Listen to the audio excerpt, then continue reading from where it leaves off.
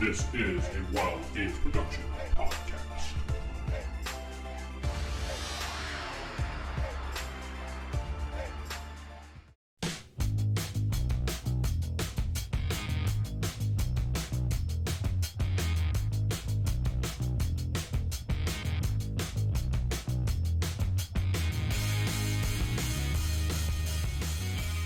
Hey folks, it's Vince here. I'm back with Keith, and we're here for another episode of the Secret Wars Classic FASERIP podcast, because we're going to be covering Secret Wars this week. Yay! All right. A basic module, if anything, from the original set. Or did they actually clarify that as the original set afterwards? I keep forgetting how they classify it. Is it basic or original? I think it's basic, and then it became advanced. It's sort of like Dungeons and Dragons did, and then I don't know if they called it basic in the beginning. They just called it Marvel Superheroes RPG, and I think now they've gone back and said, well, that's the basic Marvel RPG, and this is the advanced, and who knows? It's TSR. In any case, this did come out right around 84, 85, I believe, and that was right after the actual event itself, and it's kind of loosely based on the actual special. I guess it was a crossover. Was it actually considered crossovers back then? I don't think it was. I think it was just special events back then. Just a limited series. I think the one before this was Contest of Champions. And that sort of had everybody involved in it. And then you had Secret Wars, which had everyone else involved in it. So this module is not really a module, so to speak. I printed it out because I wanted to actually get a feel for it. Mm-hmm. And I like reading them in my hands just to do this. But this is, the way it's described is it's more of just a campaign with events happening throughout a 9-day period. And it's not, I want to say that it's not, I think you probably could adjust this to custom players in your, custom characters in your group. Though it might be a little hard to do that based upon who the villains are. Because, I guess, yeah, if you have superheroes, they're going to give a crap who the villain is anyway, so. I would think so. I mean, I don't see why you couldn't substitute your own heroes and villains for it. That's certainly a possibility. So, well, we'll go over this module right now. So, spoilers. So, if you've never read this module, or you might be running it in your group, or you may want to run it, don't listen. And it's 30 years now, so if you haven't looked at this or read this, then, yeah, Keith doing the cut sign there. But if you haven't read it or anything and you want to read it, go ahead, come back, we'll wait. Okay, we waited. Yep, that's it. So the premise of this is that a bunch of superheroes and villains are brought to this different plane of existence by the Beyonder, I believe his name was. The Beyonder. That's him. The Beyonder, and basically what he's trying to do is judge the superheroes and villains to see who is more worthy upon the group of people versus the other one. So he brings them to this special plane of existence where he has these special, really large bases made up for them. I mean, the size of these bases are A through Z spots in, if you're lettering. Remember the old D&D modules when they had, like, you know, spot A, B, and or 1, 2, and 3 rooms? There's Z amount. What's that? I said, oh, yeah. They have Z amount of rooms in these bases. And I'm just like, holy crap, that's a lot of things to cover. But you have a whole lot of different superheroes to deal with. And they give you a whole roster full of them. Just to name a few is Colossus, Cyclops. Basically all the X-Men, minus some of the ones you're more familiar with.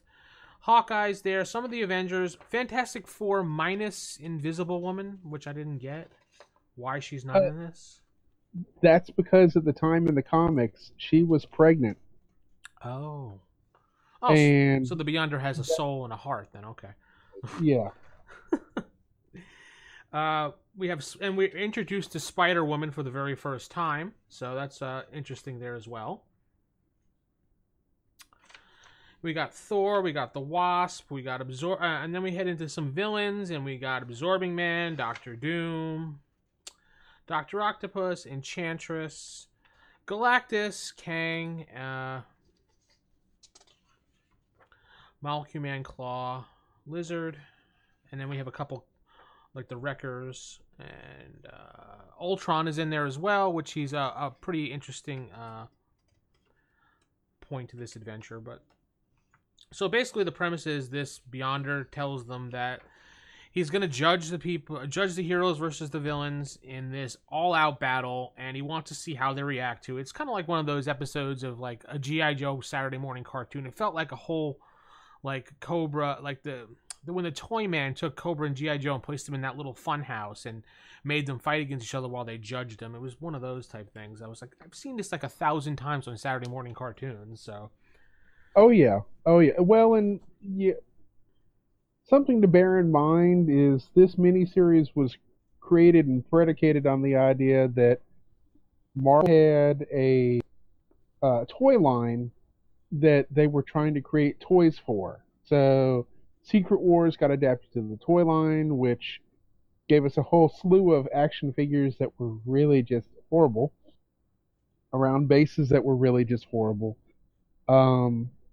And you know, if you go into it with the idea that it's an I, hey, let's make money off it. Let's market our toy, let's market our characters so they can become toys. Then the idea makes a lot more sense and seems somewhat credible. Um, had they not adapted it to continuity, I probably would have argued that it didn't have any continuity to it. Because I mean, the X Men disappear, some stuff happens, and the biggest thing that really came out of it was what Claremont did with the X Men immediately afterwards. Because there's a whole subplot in the comic where Colossus falls in love with an alien woman who heals a bunch of people. She's a healer. mm-hmm. And he, of course, returns to Earth and confides in Kitty Pryde what happened. You know, because Kitty Pryde's not in the series. True. Uh, you know, and I think it was Jim Shooter's way of getting rid of the 19-year-old Colossus, 14-year-old Kitty Pryde romance. And Claremont, of course, plays it up by, Wolverine takes Colossus out to a bar and the Juggernaut happens to be frequenting and starts a bar fight between the two. So it was, like I said, it's one of those things where very little, other than maybe Spider-Man's costume, was a big change that came out of this. And of course, they rehashed it later for Secret Wars 2 because there's not enough money coming out of them there hills. They got to go back for a second chance. I don't recall the Secret Wars 2 module offhand, but there was never a Secret Wars 2 as far as comic book crossover events, was there? There was. Oh, there was. Okay. There was. Yeah. And it, oh my God, it was horrible. It was horrible. I mean, as bad as the first one wasn't bad because they disappeared in, issue whatever and then reappeared the next issue going, oh my God, I can't believe what just happened while we were away on this other planet. So, it's one of those things where, you have that stuff going on and then you don't get the story until much later. So the weird part was that, of course, 2 takes place on Earth. Beyonder comes to Earth, and as a result, we have 9 issues, 9 months of crossovers in and out and around, and it was horrible. It was horrible. There was no way a kid in the 1980s could convince his parents to buy him that many comic books. Lord only knows I should know. I tried. Well, comics in the 80s were 50 cents, I believe, around that price. Significantly cheaper, but, think about cost of living then, too. True. When minimum wage was still $3.50 and, you could live on that, that's one thing, but try living on $8.25 an hour. That or whatever it is nowadays. You can't do it. Yeah. So, but no. As to the modules, like I said, I think you could adapt the first one certainly for anybody. You can take any group of characters. As a matter of fact, I know I've used it for homegrown characters and just put homegrown villains in it, and just left the Beyonder in the background. You shall fight for me. I shall grant you the ultimate freedom. That nonsense, which comes straight out of, like we said, a Saturday morning cartoon or WWE wrestling, whichever you want to poke fun at first. Your choice. But, I mean, the premise of this thing is pretty simple and it's pretty straightforward. It's basically just a big tactical battle with a bunch of events happening, some minor story to it at all. I mean, the only real story to it is just defeat the villains, but don't kill the villains when defeating them, otherwise you lose all your karma. That's it. But the module does have it planned out in, let me just find that page here. 9 planned events, or 9 days pretty much, and then you have 10. It's 9 days, but there's 10 events going on, I think, or total, or is it 12?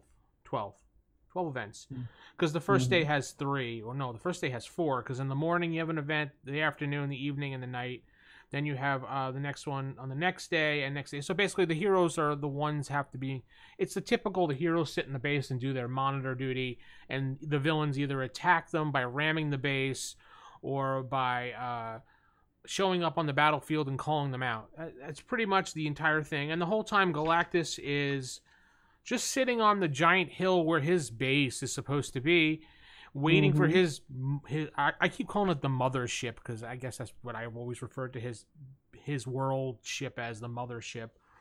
Waiting for his mothership, what the hell was the name of that? Gaia 2 or something like that. Yeah, Taya 2 or something like that. His mothership to show up so he can basically just blast the crap out of the Beyonder, which is not going to really work, but... I mean, this module pretty much tells you the Beyonder has abilities that are beyond anything you're capable of, so... That's it. And he's who the rank is named after. Beyonder. Oh, yeah, true. There you go. Oh, Stephen Watson is in our chat, and he said the Hulk estimated the hero base was the size of 54.5 pentagons. That Stephen Watson, master of Marvel trivia. Yeah, he is, very much so. I think I did recall him saying that. And that's a large building, 54.5 size pentagon put together into one.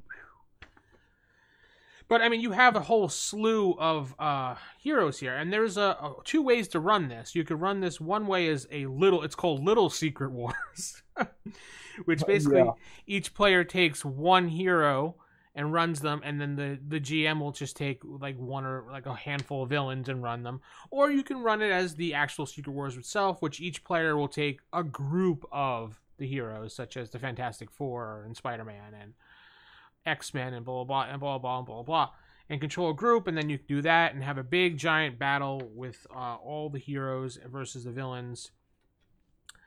And the only real story that I saw in this that comes about is that Doom is up to doomness, as usual, in this entire thing. Oh, yeah. He basically tries to sneak on Galactus' ship and find out about the ultimate nullifier on the ship, which is basically the power... where the heck was it? The power to do whatever the hell he wants to do, somewhat. And he wants to absorb that power... No, he wants to use it to absorb the Beyonder's power so he can become the most unearthly Doctor Doom possible. The Beyond Doctor Doom. Yes, the Beyond Doctor Doom. But it only puts all his stats up to unearthly, regardless if he does absorbs his energy or not. If you read the comic, this is it. The module is the comic book. It really is. It's broken down. They did a wonderful job of adapting the comic book as best they absolutely positively could. And if you read it all this plays out in the comic book. If you've ever read the comic book, you know that Doom's plan doesn't go quite the way he wants it to. No, never. Well, and as it shouldn't. But I mean, that's one of the things that happen.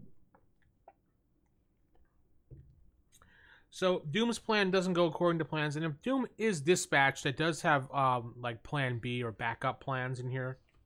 Ultron will carry out his plans. He programmed Ultron to carry out his plans in case his demise is met, and it goes all the way down the line to pretty much saying that who was it? I couldn't stop laughing. Was the Lizard himself would do it. I'm like, really? Lizard would be that smart to do that? I mean, nah, I don't think so. But well, But then the Beyonder does make a little bit of a comeback, and then the whole point of it is he absorbs the power, and the villains that don't want to submit to Doctor Doom and or whoever the villain is that has the power will figure out a way using their reason to beat the Beyond Doctor Doom, as you're calling him. Beyond Doctor Doom. Yeah, I like that idea. So once you defeat the Beyond Doctor Doom and everything goes as planned, you get to go back to Earth I didn't understand, because I don't remember Secret Wars at all. I may have read it, may not have read it, I'm not going to lie. But their whole idea was to go back to Earth as normal people. That's their wish. Well, just normal for them. Right. Like I said, everybody shows back up about a week. It's the next month's issue, and it's a week later, and it's, oh my God, Spider-Man pops out of one of these things with Kurt Connors, and drops him off wherever and swims off into New York with his brand new black and white costume, which turns out to be a symbiote. Mm-hmm. And that's a whole nother story for a whole nother time. Yeah. But it's just one of those things where, like I said, other than the whole Colossus thing, there really wasn't anything that came out of it that you can go, oh my God, I have to have that issue of Secret War, other than Spider-Man's costume. That was probably, Venom, which was an unintended side effect of Secret Wars, is the best thing to come out of Secret Wars. Stephen Watson's asking us, do you remember the last issue of What If before it became Exiles? What if the heroes lost the Secret War? Wasn't really... I do. Okay. I do. And it basically, the heroes get left on Battleworld and end up having kids, and who was it? Rogue and Captain America have a daughter, and it's not a bad issue.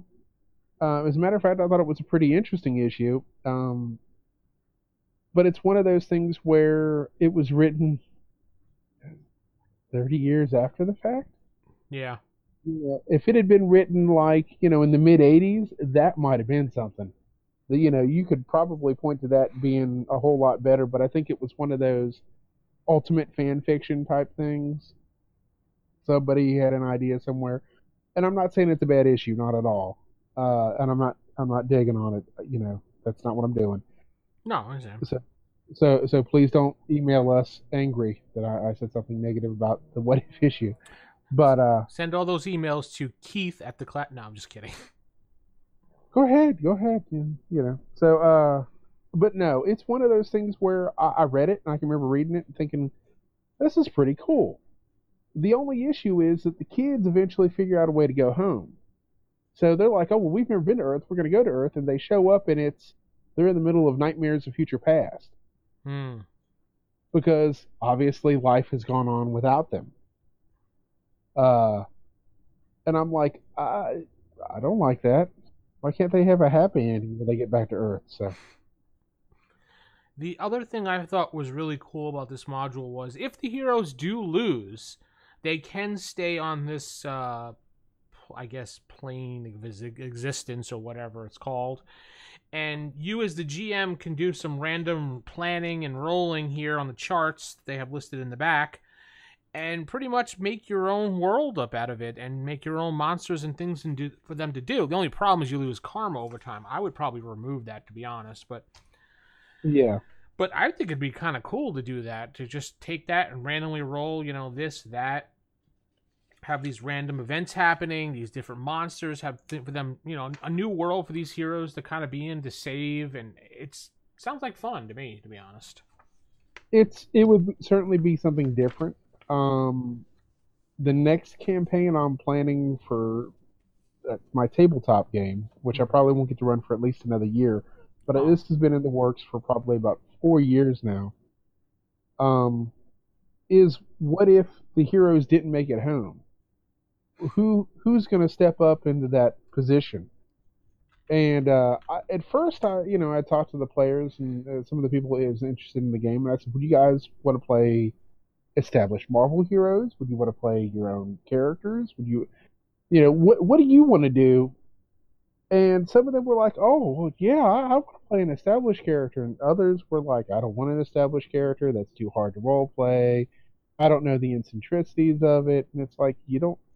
And that always got me about role playing established characters. You don't have to know the eccentricities of it. Just be consistent. There's enough of the Marvel movies now that you could watch the three Captain America movies and get who Captain America is. You know what I mean? yeah, sure. At least have an idea. So, and it's not that bad. It's one of those things where it's just a matter of trying to figure out what you're going to do and how you're going to do it. Uh, but yeah, them not coming home, that was my idea, and it picks up basically 6 months down the road, and all these like B-level characters have come up, and I actually went back and looked at all the characters that were existing in Marvel at the time and sort of modified them. Oh, the other thing was this: my Secret Wars setup for all this is going to actually be in 1984. Okay. So you can forget about high speed internet. You can forget about dial up. You can forget about most of that stuff. This is back in the day when you saw Spider Man go to the New York Public Library to research stuff, or ESQ's library to research stuff. So, I mean, I thought it would be an interesting concept. A Marvel Universe set in a time when the game actually was introduced and is really sort of set in. I mean, if you go back and you look at the stuff in the game, it's set for the 1980s. Oh yeah, totally. Yeah. They none of the stuff you would need a major overhaul in order to get it to work modern day. But I think that's just a matter of the GM and the players having an understanding with one another about the level of technology that they're looking at. True. I mean, you could still just update it. It's fine. I mean, I don't have a. I don't. I mean, you're playing this game. You knowing you when you go into this game, this module and the box set and everything. You're knowing that you're pretty much going to a portal of the '80s. I don't care. I mean, Yeah. if you can't grasp that and go, oh my god, why are they still using phones with cords attached and they have to shut up?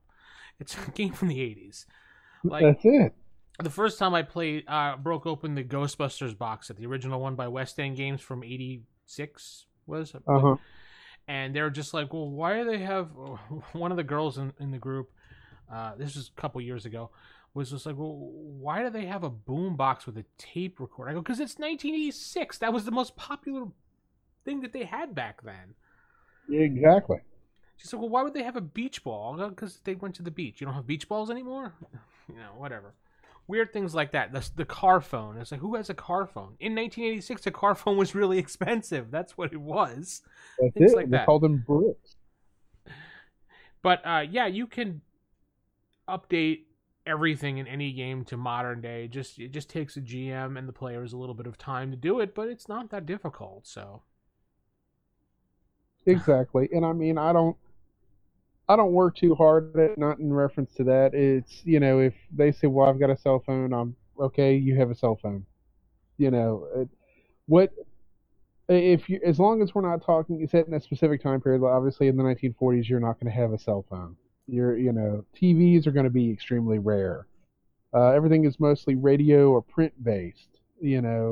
I've ran games in the 40s from actually I ran one that lasted from 1938 to 1950, wow. and it was yeah, and it was well, and it obviously we skipped around a little bit, but I mean we did a golden age game, and then my intention was to do a silver age game that was set in like from 63 to like 70 something, and of course that didn't work out because it just didn't work out.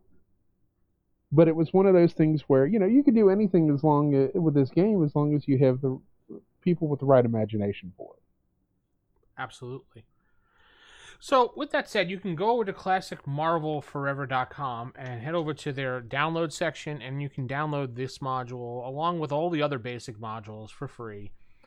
Just head over there and tell them Keith sent you. No, I'm kidding. You don't have to do that. Yep, you can do that.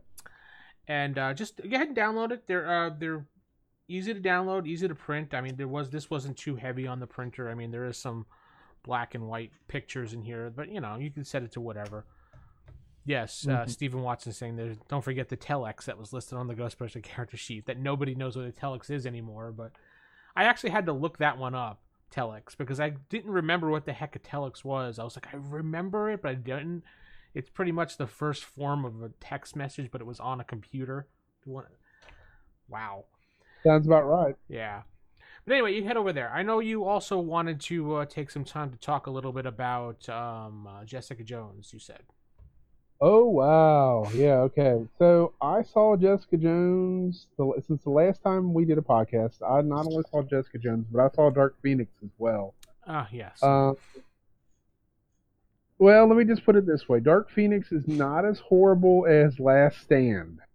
And that's not really saying too terribly much. You get better action from the X-Men in it. You actually see X-Men doing X-Men-related things like Cyclops arcing his optic blast off of reflective surfaces, which it amazed me that it only took 7 movies to get that. They try. Yeah, oh my gosh. You saw Storm doing Storm-like stuff. You saw Storm stuff.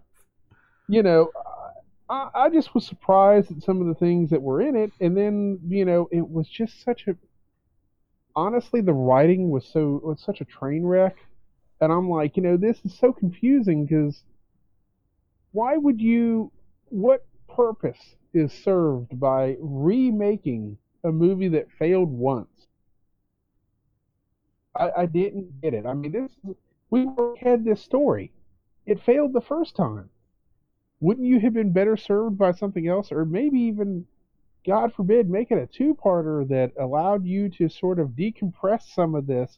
Because at an hour and 30-something minutes long, it ain't getting it, and it ain't gonna get it. And it's oh my God, it was terrible. So what you're saying is, and Stephen Watson is commenting on this, saying they use power stunts in the movies properly. Yeah. Oh, for my God! For the first time, we finally got to see Cyclops bank a shot, and I cheered. I was like, yes, he did it! Which I know that sounds horrible, but it was the first time I actually felt like I saw Cyclops in a movie. After what, 6 movies, 7 movies? They still don't know what to do with. I mean, the action scenes were better, but at the same time, unfortunately, I felt like they didn't know what the hell to do with these characters. And Jessica Jones, segueing back to that. Before you get off of Dark Phoenix, was there? I heard rumors there was an after credit scene, which I didn't think made sense, but was there? I didn't see anything. Okay, then maybe someone was just lying. Then okay. Yeah, I didn't see anything. Now there may be one, but I didn't see it, or at least I didn't stick around long enough to see it. Let me put it like that. I had my fill of it, and I was like, kind of pointless to have an after credit scene for a franchise that's dead now. So that's why I was like, what? Which proves to show that they weren't sure that the X-Men property was going to be bought. So at least we know that much. I suppose that's true, and you got to look at it from the standpoint of, I had a friend who asked me, well, why would Disney bother to put that out? And I said, well, they got to recoup some money. Yeah. And at the very least, they could take it as a write-off. It's a tax write-off. Oh, it flopped. We'll take that as, it'll be some sort of write-off somewhere. But some fanboy out there will love it, and we'll be done. Yeah. Yeah, we'll release it in the 3 Wolverine movies, the 7 X-Men movies, 10-pack some point. Throw in Gifted and Legion on top of it, and you have the beginnings of a mega set. I actually liked Gifted. I did too. I did too. I actually thought that was the best version of any of those characters I had ever seen. I was thrilled that we got a Polaris on screen that actually acted like Polaris. Yeah, she did a great job. Oh, she was fantastic. Thunderbird was fantastic. Yeah. Blink, I thought, and I don't even like Blink, and I thought Blink was fantastic. My biggest issue with the series was that they replaced Havoc with somebody. I almost wish they'd left Havoc out of the X-Men movies and let them have him on Gifted. I thought that would have been a nice touch, but they did what they did. And Legion, I thought, was excellent the first season, and I never could get back to watching it in season 2. And I'll have to figure out. I've got Hulu, so I'll watch it eventually. Well, But got one more season and it's done, so. yeah, and I mean, and I knew that was going to end too. I mean, I just assumed that it was going to end when Fox and Disney merged. And then the guy who was doing it said, well, my intention always was to end it with season 3. Sure, it was. Yeah, Because you guys, it's all planned out, right? Lucas planned Star Wars from the beginning, just like this. So, yeah. But segueing to Jessica Jones. Oh, yes, you want to go with that I'll let you, go ahead. Oh my God. Okay. So, let me just preface this by saying that I don't think that the Netflix people, despite any involvement by Marvel in the production of any of the series, had any idea what the hell to do with these characters once they got them. I mean, really. Other than Daredevil, who consistently had a costume of some sort. They did do the Punisher okay. The Punisher was good. Punisher was good. I'll give him that. I thought Punisher was excellent. Punisher was good. Daredevil was good. Luke Cage, I enjoyed. Iron Fist, oh my God. They couldn't decide what the hell to do with that character from the word go. Yeah. Should he have been a white guy? Should he have been some sort of Asian? Should he have been costumed? Should he not have been costumed? And it was clearly apparent that they misstepped greatly on that one. Jessica Jones, for the material they adapted, was good. Because if you watch the first season, that's basically the first, 6 or 7 issues of the series. It's her dealing with the Purple Man. And, was it a bad series? No. Was season 2 great? Not necessarily, but it wasn't horrible. It wasn't as bad as none of the series. And let me just say this: none of the seasons of Jessica Jones, I felt, were anywhere as bad as Iron Fist was, or even the Defenders. Okay, and I'll get to my point on the Defenders in just a second too. The problem I had with Jessica Jones season 3 is, I think by the point that they were finishing up, they knew it was coming to an end. Everybody else had been canceled. So I think they tried to end it as well as they could. But the problem that I had was you had people running around doing things that made absolutely no sense. More specifically, the Trish Walker Hellcat character, who you see for about 2 seconds in a comic book accurate Hellcat costume. The picture's online. I implore you to go check it out, because it's about as cool as that character got in the entire season 3. You also see her in a Captain Marvel costume, which I thought was hysterical. But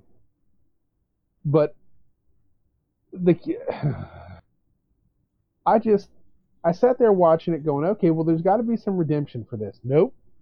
There's no redemption for it. So let's see. Jessica Jones kills characters, and at no point does anybody arrest her, but Trish Walker does the same sort of stuff, albeit to people already in custody, and suddenly she's got to get arrested, and she's irredeemable, and I just had, I was like, this is just seems like lazy writing. Why trash talk one character if you're going to do it? You might as well have Jessica Jones arrested too. So, You see a pretty neat adaptation of the Fool Killer. They took it a completely different way, which is an old, obscure Steve Gerber Marvel comic villain. Um, Hellcat is pretty much wasted. Um, you get more of the same stuff for Jerry Hogarth, the Carrie Ann Moss character, as you got the first two seasons. And they pretty much leave it on an open note where they could, if they wanted to, bring back um, Jessica Jones, which I don't foresee happening even in the slightest. Oh, the one good note on this, you do get to see Luke Cage for about 10 minutes. Oh, really? They do, yeah, they do sort of touch on the fact that he's still the hero of Harlem, doing it very differently. The two of them have a conversation, which I thought was nice. It was their way of bringing back that character, sort of closing it out. Um, as to the Defenders, and this was my problem with the Netflix series, especially the more they went on. I don't think Netflix knew what to do with them. The Marvel Studios, obviously have a very hands-on thing.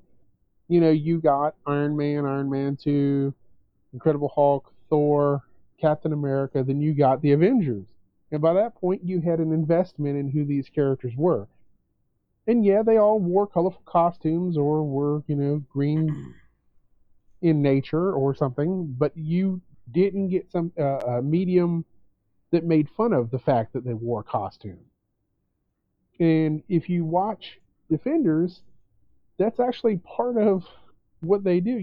They're making fun of the fact that Matt Murdock is wearing a mask and has a costume. And I'm like, I realize that Jessica Jones doesn't per se wear a costume, but Iron Fist does in the comics. Why was he never in costume? And see, I think that was the biggest misstep because people looked at the Defenders and went, why would I want to watch this when I could just watch their individual series and not have to waste 8 hours? Like I said, I really don't think the Netflix guys knew what they were doing or how to handle those characters. So It just seems like a loss. It's what happens when you get people who don't understand the property correctly. They just kind of do what they think they know, and, well, you get what you get. Yeah. Unfortunately. So, do you think they'll have Jessica Jones go over to Disney Plus or Hulu, wherever you think, or they're going to just go to Heroes for Hire, or what do you think their plans are?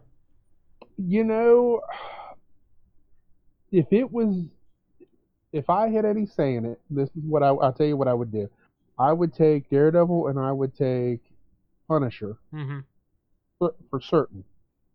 On Hulu, you're talking. Either take them to Hulu.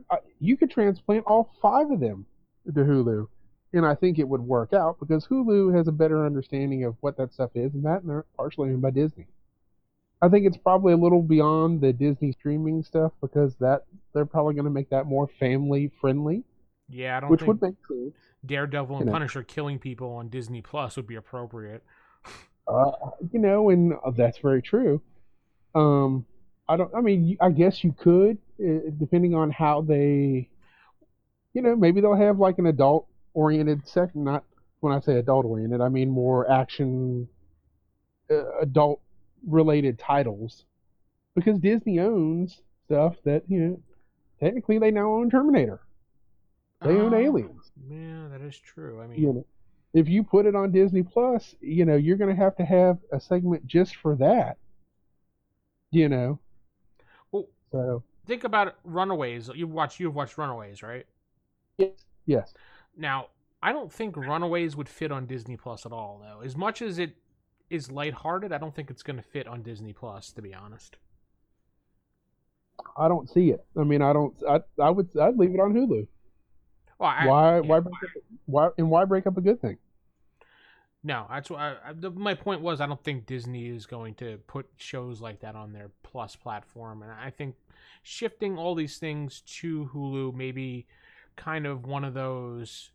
I could absolutely see them saying, "Hey, if you have Hulu, maybe get Disney Plus for like $3.99 or something like that to tack Yeah, on to try to get some type of deal like that going, and then they could jack the price up later on, of course, because you know they're going to." yeah, yeah. Um, and I don't know if you've watched it or not. Have you seen any of Cloak and Dagger? No, that one actually escaped my radar, and it got so far beyond that I just forgot, and then now you're reminding me again. Is it any good or is it bad? Or It's pretty. I thought it was pretty decent. I mean, given what the characters were, they present it differently than they did in the comic books. Without getting into anything, I mean, if you're familiar with it, you'll know the changes they made. If you're not familiar with it, you can watch it, and I won't be spoiling anything for you because they make enough changes from the comic book. Well, the first thing they did was they set it in Louisiana, in New Orleans, which at first I thought, how in the heck is that even going to work? And after watching it, I'm like, that's actually, I thought it was pretty damn cool. Having been to New Orleans, I was familiar with some of the areas that they used and some of the places they referred to, and I was like, this is great. This plays really well in a much smaller setting. And they make references to the Netflix stuff and Runaways. oh, okay. Yeah, I mean they're very sort of subtle. That one of the police officers is a former partner or former friend of Misty Knight, and makes a reference to the Misty Knight character in the Cloak and Dagger series. Oh, they changed them from being mutants. For one thing, was one of the things they changed. That was one. See, that got thrown out a while back. I think that got thrown out a while back. But yeah, they went back to the original origin, which was a chemical based origin for the character. Oh, okay. Which they were exposed to something and got powers. Which you know that was probably going to be their best bet for all that anyway. Okay. So there you go. Yeah, it's worth watching. It's on Hulu. Yeah, I just actually gotta re-up my Hulu because I just dropped it because I wasn't doing anything with it and I wasn't gonna pay $13 a month. But now I have something to watch again. Okay, I guess I will. Yeah. But on the other side of the rail, I did get to see the first episode of Krypton. Have you been watching Krypton at all?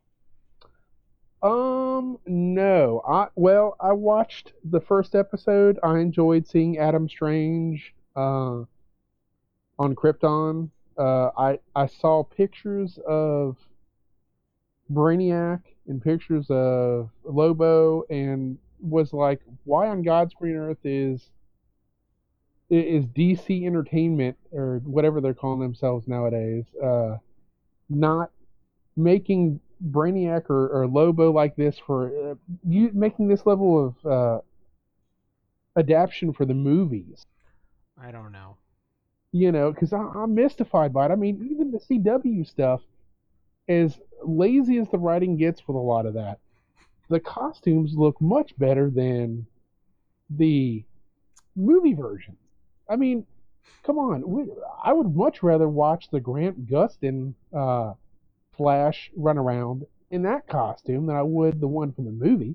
One from the movie looks like they put it together with an erector set. Well, I didn't, I didn't quite get it. I was like, what are the plates? What are we doing here? Why has he got fingerless gloves? What is this? So. Yeah.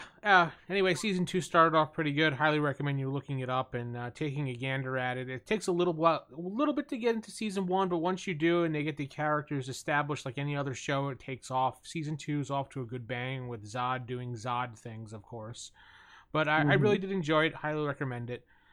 But I won't get into that too much because we're a Marvel podcast. So I just wanted to mention it. We can't talk about DC stuff on here. Don't do that. We don't talk about that stuff. Like Fight Club. Yeah, the first rule of Marvel Fight Club is don't talk about DC Fight Club. I broke that rule. But do we have anything else to talk about? No, I think that pretty much covers it. That was we talked about Secret Wars, talked about Jessica Jones, Oh, I talked did about did did see someone post up that they were putting together a GI Joe source book in the Marvel community, not the canon project though. It was in the yeah, I saw that, and kudos for because this, if you look at it, it looks like something straight off of the back of like the GI Joe action figures. Yep. And I thought it looked great. The only issue is that most of this stuff has already been done. There's a website called Technohall 13, run by um, Denny. I can't remember Denny's last name. Denny Hill, I think. And long story short, he's done all of the GI Joe stuff up into from like when the series came out to I think like 87 or 88 Yeah. so far. So I don't know if they're adapting what he did or if they're doing their own thing. I'm sure that'll shake out as time goes on, but it looks fantastic, And if you can't find what you're looking for in their initial release, wander over to Technohall 13 and check out the GI Joe stuff there because Denny's got the rest of it. I think it's also. I think Ben Riley also did some stuff on his site, unless he borrowed it from uh, Technohall 13. But I could have sworn he did. I know he did the Marvel Cinematic Universe, which Yeah. last podcast that we did, one of our listeners, Big G, was asking if we would ever do that, and we were just like, well, we've talked about it. You guys said you've talked about it. It was a thought, and you didn't know of any write ups, and then all of a sudden I stumbled across his site again, looking for things write ups, and I'm like, what's this? Earth 99. I'm like, oh, it's the cinematic universe, and he had all these write ups. The only You problem know, I have with Ben's site is the way he formats it. so yeah, some of the color schemes are wow. I, Yeah. I I I love him. I love what he's done, but dude, what are you doing with those color schemes? I don't get it. Um, Excellent work, you though. know, I want to say that. and I don't know why we didn't think of Ben Riley's site because I can't tell you the number of times where I'll go look for something and if I can't find it, I'll check there because usually he has. I won't say every time, but I mean there have been characters that I went looking for that certainly didn't have, and then there were some that I went looking for that he had write-ups for. Yeah. So it's one of those things where, and that's to me, I might not necessarily use his write-up for it. I might change it around or add my own little flavor or spice to it or whatever. But I don't present it as being something like, I did this. I usually tell people, hey, look, I got this from Ben Riley and I just made my own modifications to it. Oh Which, yeah, he doesn't Ben, care as long as you say, hey, I borrowed this from him. He originally did it. I just modified it a little. That's all. yeah, yeah. And Ben's a heck of a guy. I don't, I've never talked to him on here or other than on um, message boards over at Classic Marvel Forever. Tell him Keith sent you. You get a 10% off discount card. And but they're all nice guys. All these guys are nice guys. Just don't Even take their stuff and then. even what's his name from Technohall 13? He doesn't care if you borrow his stuff as long as you credit that it came from his site. Which I noticed Exactly. quite a few people have snatched things from his site and not given him credit for, which he went through a little bit of a whole, hey, I caught you. Now, you're on my S list. So, Yeah. Oh yeah. Oh yeah. And he has a long, long time ago, many, many, many moons ago. I helped him do a lot of his Golden Age page. And more specifically, I did like the Invaders and a couple, maybe one of the teams. And I stayed friendly with him. And when it came time to do the Golden Age source book, I sent him a nice little email and said, hey man, would you mind terribly if I used that stuff and used your Golden Age source book as sort of a basis for mine so that we could at least get this all started and get these characters underway? And got a real nice response back from him. Of course, not a problem. And as long as you're friendly and open and tell him what you're going to do and give him credit, I don't think Denny has a problem with people using his stuff. No. It's when people, and we're all a fan community. We're all that's pretty much the way it should be.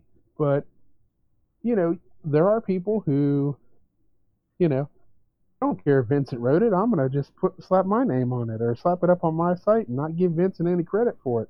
And don't do that because it's somebody's labor of love. It's somebody's hard work.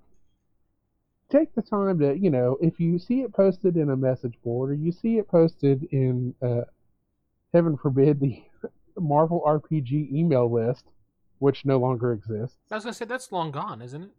Yeah, it's long gone, but I mean, people still data mine that stuff, off of the, I think it's the Tropica email list site.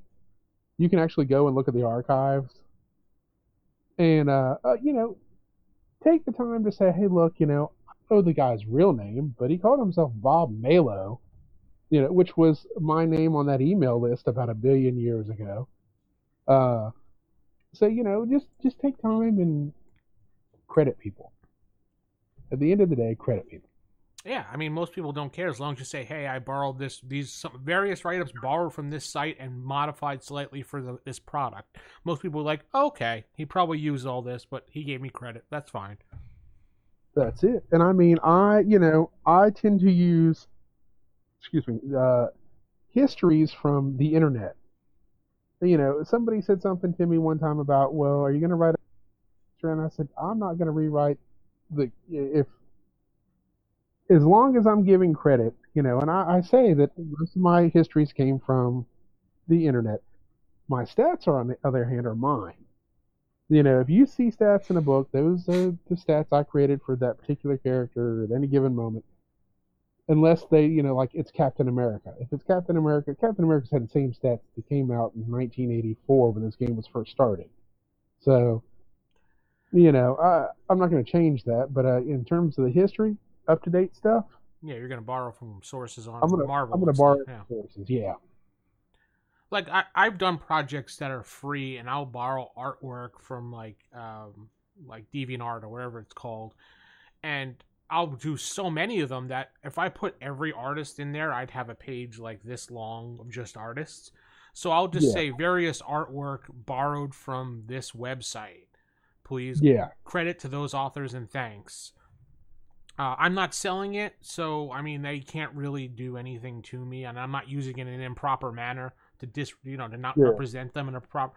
I'm using it for like a game, and it's just I'm distributing it freely, and I'm not selling it. I'm just saying, hey fans, here's something I just borrowed this artwork as a reference. Just like if I would do it with my group, I would say, hey, Keith drew this, download it, print it, show it to my group. It's the same thing almost, in my opinion.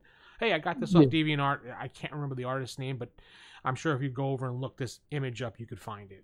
Whatever. X-Men image in DeviantArt. Oh, there he is. Oh, that guy. Oh, I know that guy.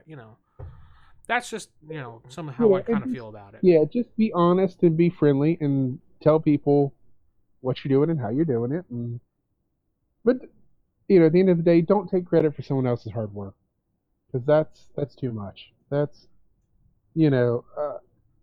I've done a lot of source books. I don't, and I've had people on, the different, especially in the unofficial canon stuff.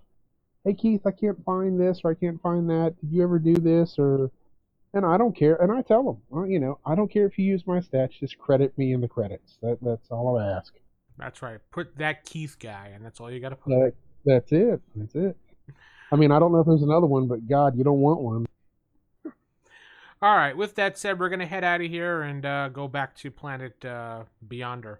I don't know, whatever. Battle World. There we go. Yeah. So pick up Secret Wars over at ClassicMarvelForever.com, and you can enjoy that module with your group. Honestly, I hope the guys from FASERIP Tactics are looking into this, because I think this would be an excellent FASERIP Tactics module for them to write up, because it's perfect for that game. That just whatever you do, don't do 2. Don't do Secret Wars 2. Please don't do it. Well, I mean, they could do Secret Wars 2 as well. I mean, it's just as, okay, maybe not, but no. They did actually. Here's the crazy part. They did a I want to say they did a 3 at some point. Well, That was 2015 just they contained one did. comic. Yeah, And then they did like a Beyond comic book, which dealt with another group of people being snatched by the Beyonder. And I never read either one of like the 3 or the Beyond series, and I was like, forget it. I don't want to. I can't deal with it. Yeah, So, this Beyonder guy sounds like exactly like the Monitor in DC, just snatching people up for his enjoyment. well, the difference there is that the Monitor has had I would say, somewhat consistent um, adaptation and history. The Beyonder got wrecked by Brian Michael Bendis.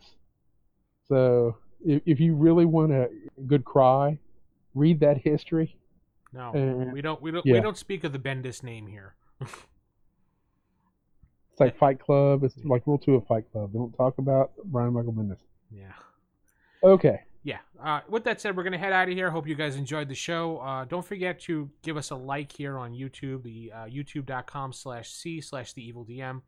Head over to iTunes if you have an iTunes account and give us a review, a written review. Written reviews are a little bit better than just star reviews, though we appreciate you giving us a 5-star review. But if you take the time to write something about us, that actually does help the podcast in iTunes and pushes it up in the I guess, ranking so people see it, because it means that people took the time to write something about it. Hey, it might be worth throwing out in other people's faces. So if you have iTunes, go over there. We haven't gotten a review in a little while. Be beautiful if someone went over there and just put, hey, Keith is cool, and that's just all they put. Stephen Watson, we're talking to you. Yes, Stephen Watson, who's in chat making random comments as we're going away here. But we're going to head out and Excelsior.